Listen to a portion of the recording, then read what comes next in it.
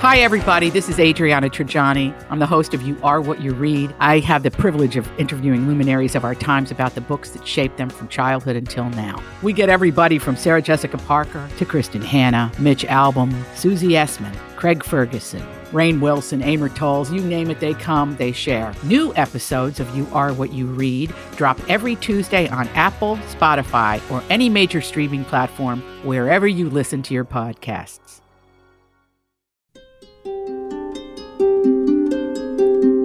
All right, welcome back. It's UAP episode 49 of the Unidentified Alien Podcast.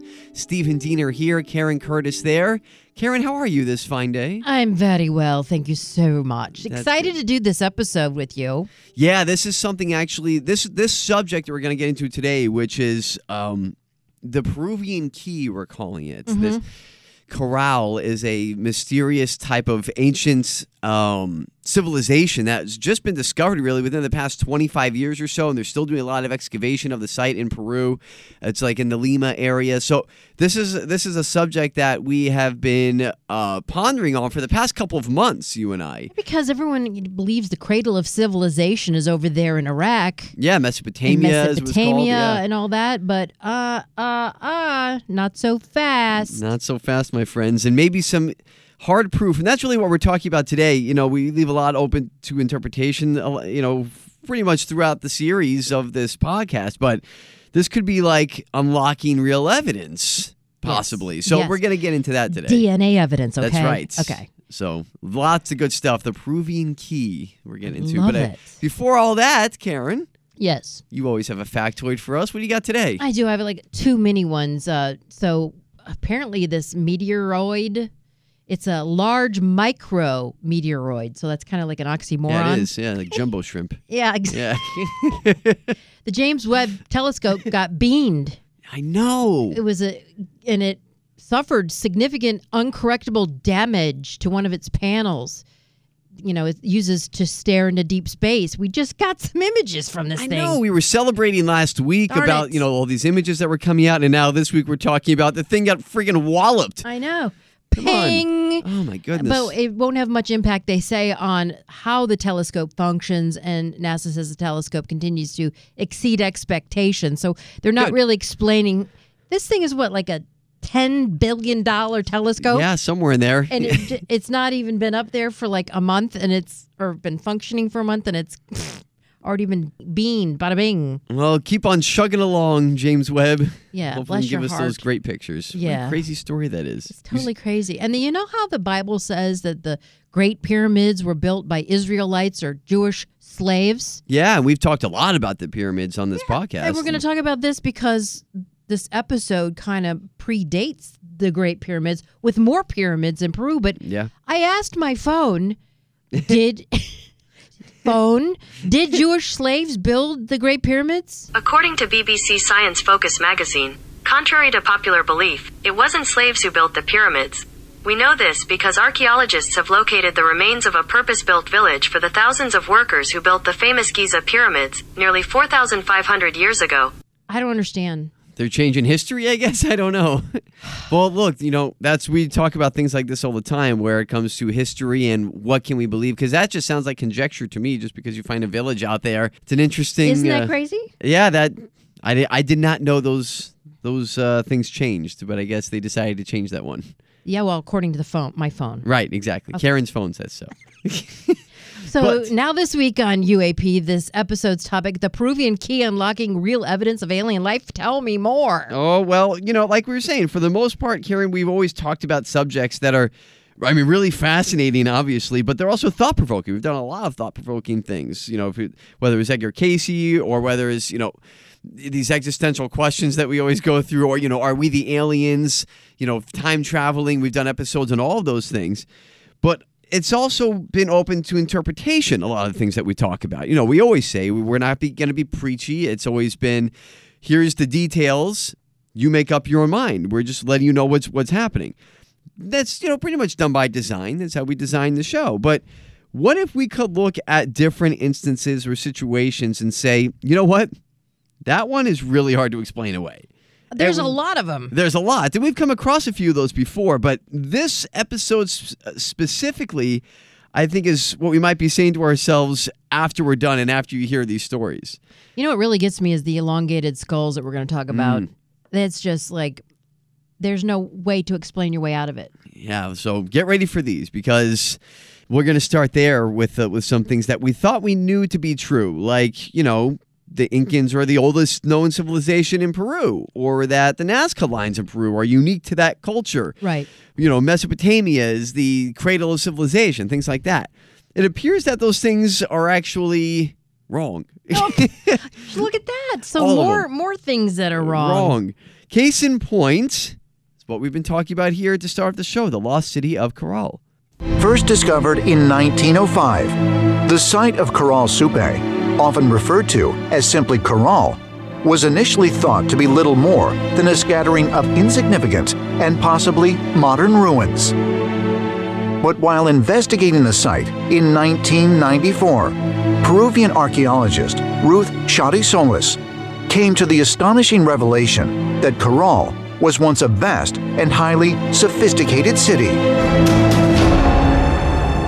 Whoa. Right. So obviously, you know, we thank you to Ancient Aliens Yeah. there because I don't like to use all that very often. But, you know, it's a good explanation. So thank you for their contribution there. Yeah. And the site had pyramids on it. Yeah, that's right. And there's a lot going on there. So, I mean, what was this place like? You know, like you said, Karen, it had some pyramids. Those are some of the things that they built. And I think this is, well, here's a pretty good explanation of what was going on in this city. When you visit Caral, you find a huge archaeological complex. There's a large sunken amphitheater to the south. There's a major pyramid to the north. And then there are more minor pyramids that surround a central area. There are also other buildings, residential buildings, so it's a really huge complex.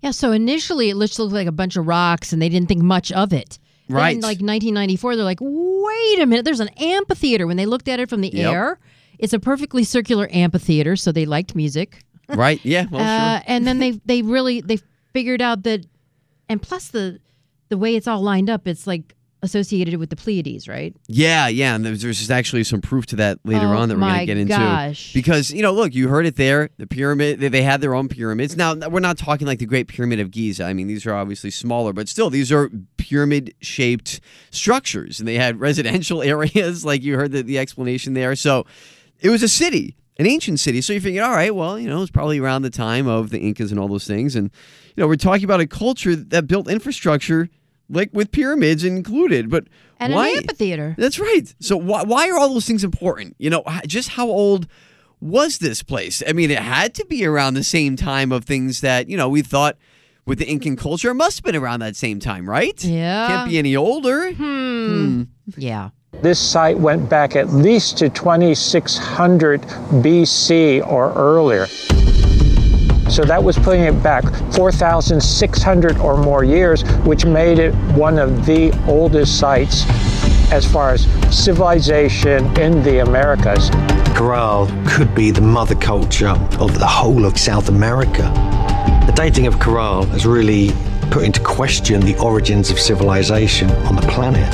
A truth comes after the destruction of another truth. And that's what happened here. The view of the historians about the raising of the civilization has been put on the Middle East. We should be proud to have a parallel culture in South America where the origin of the civilization has been developed.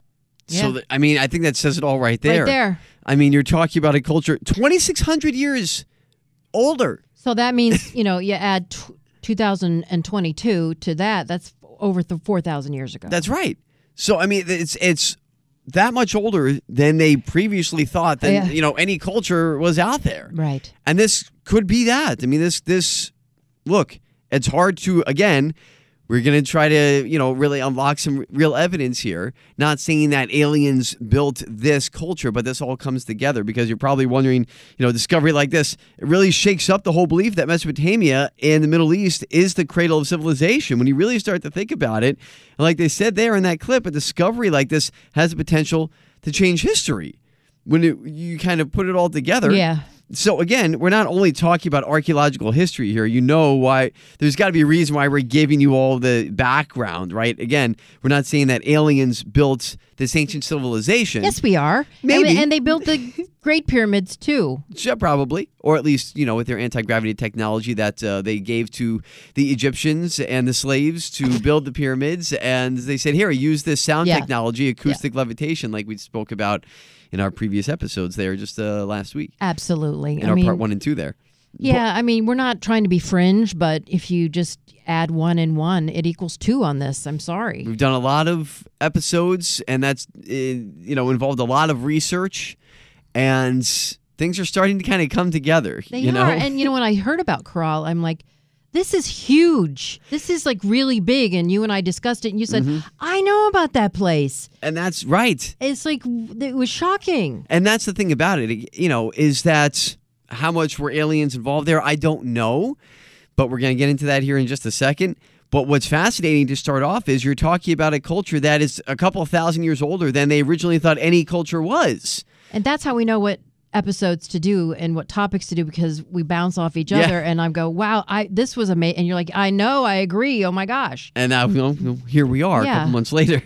Because what if I told you in that this city, these ancient people of Corral, they had their own geoglyphs. Oh no. How about that? Okay. Really? Again, not the Nazca lines. No, not the Nazca lines. Because we've talked about geoglyphs and petroglyphs. Sure. And that's, not these supposedly predated the Nazca lines by thousands of years. Oh, so my you knew gosh. there was a reason, not only the historical significance of this, of why we're bringing it up in a culture that could be the cradle of civilization itself there in South America rather than Mesopotamia like we always thought, but the things that they were building, like a pyramid of their own, or like a geoglyph of their own that predates the Nazca lines by a couple of thousand years. Which is meant to be seen from the air. Aha. So why did they decide to make what seems like, get ready for this. Oh my God. A giant face with its mouth open.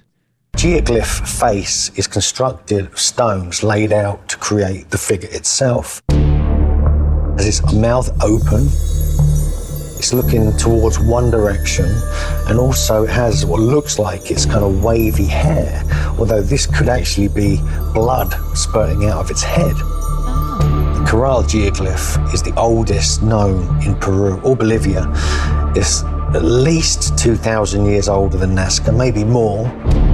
And so it does suggest this was the forerunner to all the Nazca geoglyphs, and this may have even influenced the Nazca civilization. So let's go ahead real quick, Aaron, and revisit the idea of geoglyphs, okay?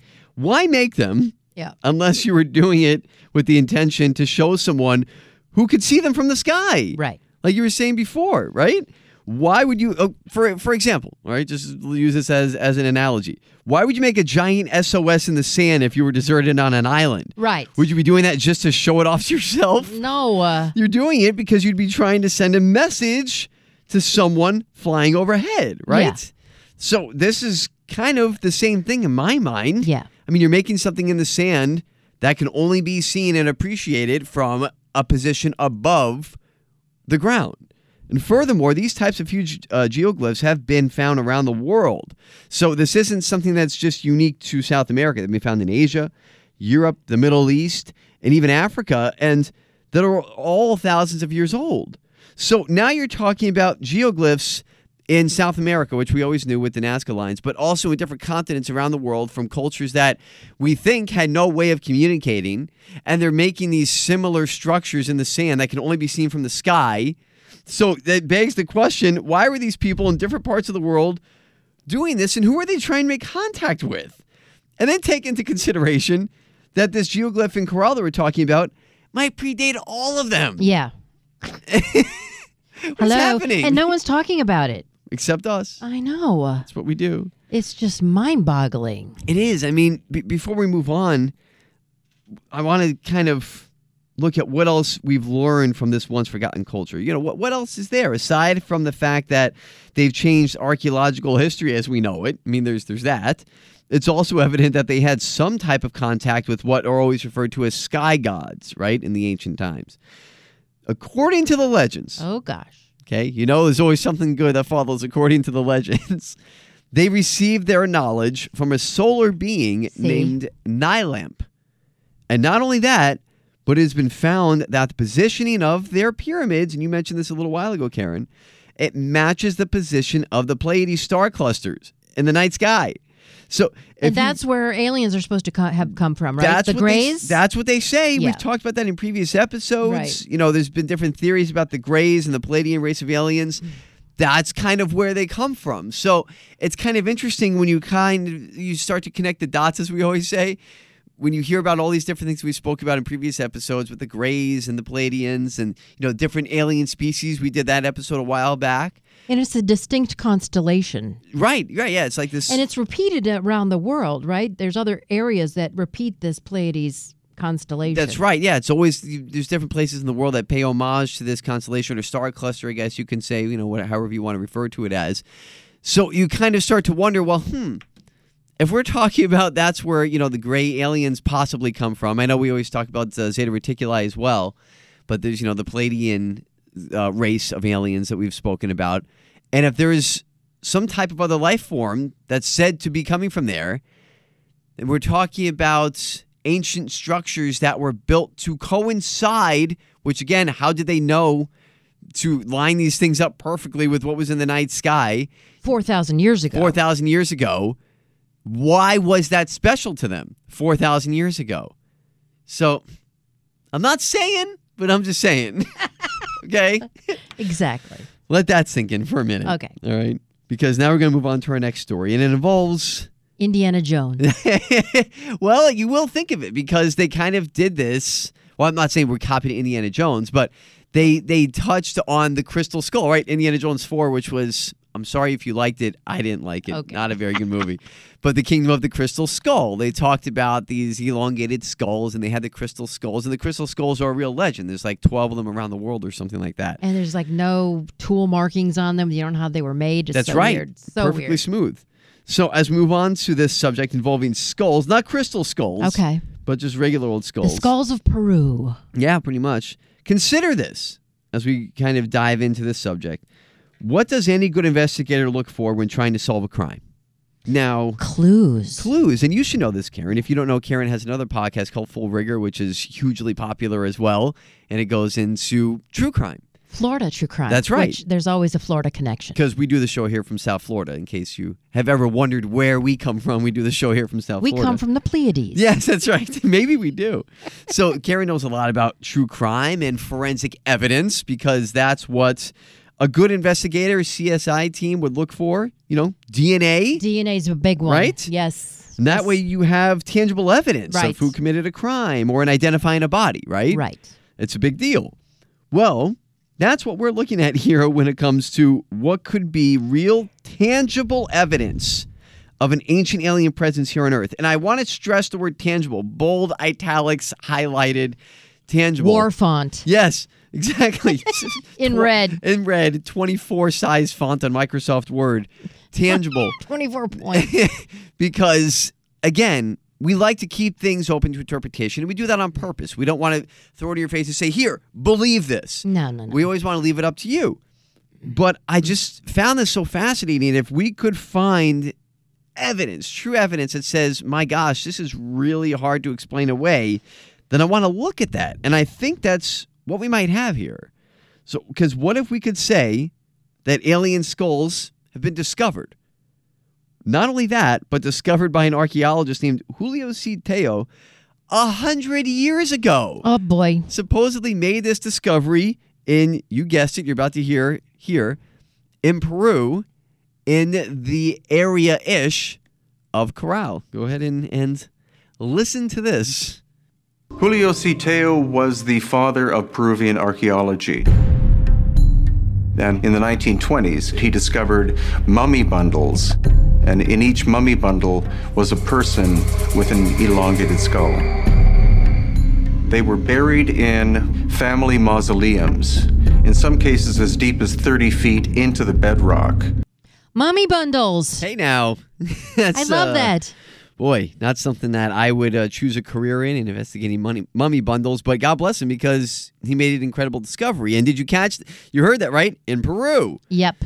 So again, this kind of theme here, the Peruvian key of possibly unlocking some real evidence. And the baby has the elongated skull is what they're saying. Right. So that said, I'm glad you said that, Karen, because elongated skulls are nothing new or groundbreaking at this point. No. So I don't want to act like we're just, we're the crack team that's discovered elongated skulls. And I think Obviously, scientists explained it away that they just bound the baby's head so that the binding would make it elongated. That's pretty much it, right? Skulls are soft when you're a baby. Exactly. It's more pliable, which is why they tell you not to keep a baby's head safe. And make sure they don't lie in the same position every night because then they'll get like a flat head. Exactly. I've had friends, maybe you've had your own baby who's had this, wear those helmets and everything. Oh, yeah. As they're, developing as an infant. So it's a real thing. And we know now that that's what some of these ancient cultures did. They would bind the head. So what makes these different, right? We know that numerous cultures around the world practice this ritual of binding the heads of babies to give them that elongated look. So that's nothing new. That's not breaking news. We've spoken about the ancient Egyptians doing this, specifically going back to Akhenaten. Which they're trying to explain away why he looks like an alien. Well, there's with that the too. Almond eyes and the big head. Yeah. But we've always talked about why are they trying to look like that, right? Right. Where did they get that look from? So it's said that these cultures would reserve the process as a sign of prestige, actually. Normally set aside for royalty. But again, we ask, why? What would make all these people, again, just like with the geoglyphs, different parts of the world want to go through this process? They all have these different things in South America, in ancient Egypt, I should say in ancient South America, or, in African countries. They all go through this process. Why? Could it be because that they were trying to look like someone who they held in high esteem, since it was reserved as a sign of prestige, right? Someone like the gods, perhaps, or who they were referred to as the gods. And maybe that was the case here in Peru with these skulls. Who came to Earth and helped them out a lot, Sure. with how to build where they lived. I mean, think about, use this as an example. Think about someone who comes to help you. Think about an IT guy at your job. Yeah. Okay? Your computer's not working. You're like, oh my gosh, I need to send this email and it's not working. Brian is a god. Yes, our IT guy is Brian. So and think about it, for you and I, Karen, we hold him, our IT guy here at our radio station, in high esteem because he's always able to come in and fix the issue. Yes. Right? We're like, oh my gosh, Brian, you're amazing. And you probably feel that way about your own IT guy at work or anybody in your life. He's got mystical powers. It feels like that way sometimes. So think about it. If ancient people were trying to solve a problem and you have these people with higher knowledge, seemingly, and they're helping you solve this problem or giving you technology you've never seen before in your life. Something you don't understand. You hold people like that even in your own daily life. If you hold people like that in a higher esteem. Let me call my friend Bill because I know he's going to know. He always knows. I trust him. It could be the same type of thing. They held these sky gods in high esteem, and maybe they wanted to look like them, and it was a sign of honor. Yeah. That's our own conjecture. Right. Our own theory. We always want to look like Brian, too. Yeah, he is amazing. Thank you, Brian, our IT guy. But let's go ahead and ask this question, Karen. Okay. What if these skulls, in particular, weren't even human? Oh, boy. Because we're talking about human skulls that were binded to look like somebody or something with these elongated skulls and big eyes. But what if these skulls that were found 100 years ago and other times weren't human at all? It's worth pointing out a key difference. These skulls were human skulls, okay? I want to just lay the groundwork here on this. Us lowly humans have what's called a sagittal suture, okay? And if you look at a picture of a skull, you can go on Google Images, you'll see this line, kind of a line. It's a zigzag line. Yeah, it's a zigzag line, that's right, running down the middle of a skull. To the back of your head. That's right. It's connective tissue joint. It's found in all human skulls. It essentially keeps everything together. Not all. Well, that's why these may not be human at all. Because that connective tissue, the sagittal suture, was not found in some of these skulls that were discovered in Peru. About 5% of the elongated skulls that we find in Paracas are so complex in shape and size that it's hard to believe that they're the result of any form of cranial deformation or head binding. Not only are they elongated vertically, but also the eye sockets are much larger than normal. There are 2 holes in the back of the skull, called foramen, through which blood and nerve flow occurred, and also their jaws were very robust. Strange, right? Yes. I mean, And there's no sagittal suture. no sagittal suture. The eye sockets, and I'm sure They're you've all huge. They're huge. I'm sure you've all seen, skulls like that before, these elongated skulls. I'm not making any promises. I'll try to get it up on our UAP blog on 850WFTL.com. You go to the podcast section, you'll see UAP there. Of course, the episode is always there as well, and all previous episodes and blog posts.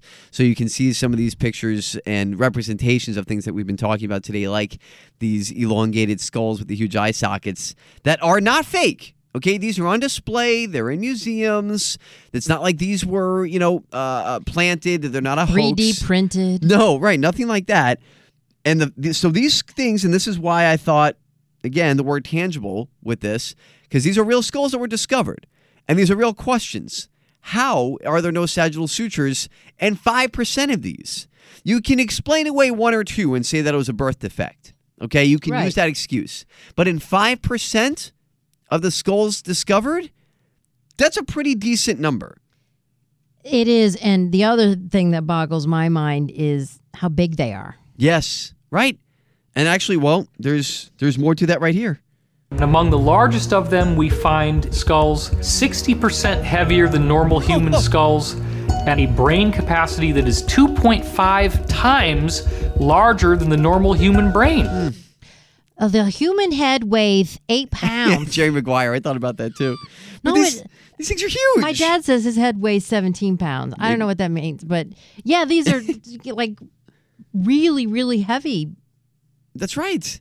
And of course, you may be thinking, and if you are thinking this, it's okay, because it's good to question things. That's what we do all the time here. We question everything. Yes. But you might be thinking this could just be some kind of mutation. Yes, of course. Right?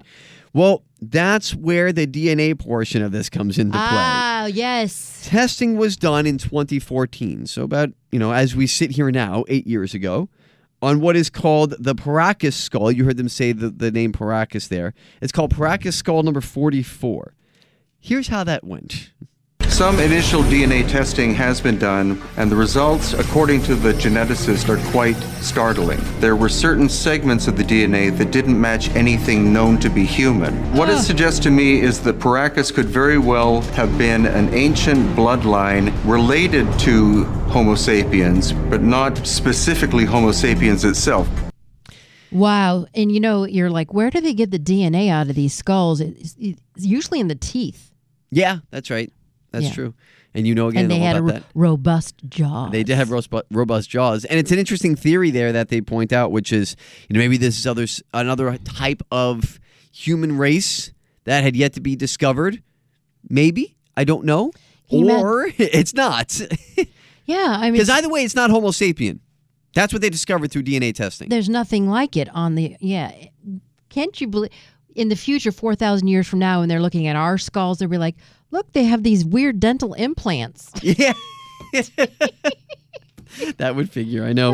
We're going to have people very confused in the future. Yes, totally confused. Another thing worth pointing out, though, Karen, because I know we've been focusing on Peru in this episode, but make no mistake about it, unexplainable skulls like these that we've been discussing have been found around the world, actually. And that's the fascinating thing about this, since we've been focusing on Peru. But whether it was the geoglyphs, whether it's these skulls, it's also found in other countries and continents around the world. But we're talking about civilizations that might be the oldest ever recorded that were doing this first. Something to think about. I think Göbekli Tepe, they're saying, is 14,000 years old. It's possible. Yeah. Who knows at this point? I know. But this is something that was and maybe still is happening across the globe to this day. Have we finally come across an example that shows real evidence that they have and maybe still do walk among us? When you look at this kind of archaeological evidence, you're seeing concrete, tangible, DNA testable proof that extraterrestrials walked on Earth right among us. Aha. And that's the key. That's what we're doing here today. Unless you're the OJ jury, you cannot deny DNA. Got a throwback there. I like Oh, boy. And that's what we were doing here today, is exploring that thought and the possibility that this could be, these things we've spoken about today could be real. And you're probably tired of hearing the word tangible evidence of alien existence, alien life existence on planet Earth in ancient times. And maybe they're still here today. Yeah. And, I'm sure if this is true, and the alien race is looking down on us going, these humans are idiots. We've left all of this evidence. Hello, DNA. All of this evidence. Took you a while to learn what DNA was, but there it is. It's not yours. Hello. It's not Homo sapien DNA. So now what? Yeah. It's pretty wild, isn't it? It is. You know what else? And next week is going to be wild too, because I know this one was a little bit shorter, but that's okay because I wanted to really kind of focus on these things. And I hope you found it as fascinating as we did to talk about an ancient culture that might be the new cradle of civilization and change history as we know it. And Corral in Peru, and then these skulls. Score one for the Americas. Yeah, that's right. And just asking these questions, why were they doing this? Who were they trying to look like with elongating the skulls? Yeah. And then maybe they weren't even human at all. Oh. Well, Amazing to think about. I'll bet you Queen Elizabeth has an elongated skull under that hat she wears. Oh, no. All leaders and... We never see her without the hat. No. Or a crown. That's right. See?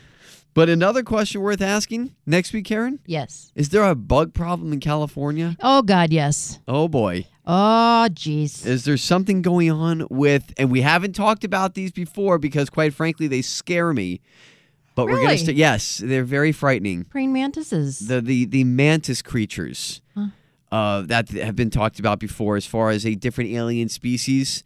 There's supposedly they're not good, malevolent creatures. They just have bad intentions, and they freak me out.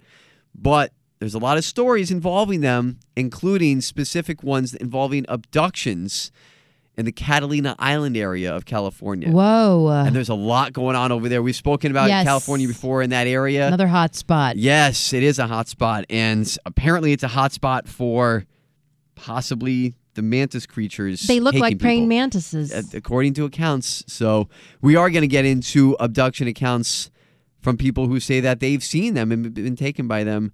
Next time on episode 50. Oh my gosh. 50. We've done 50 of these. Wow. So that'll be next week.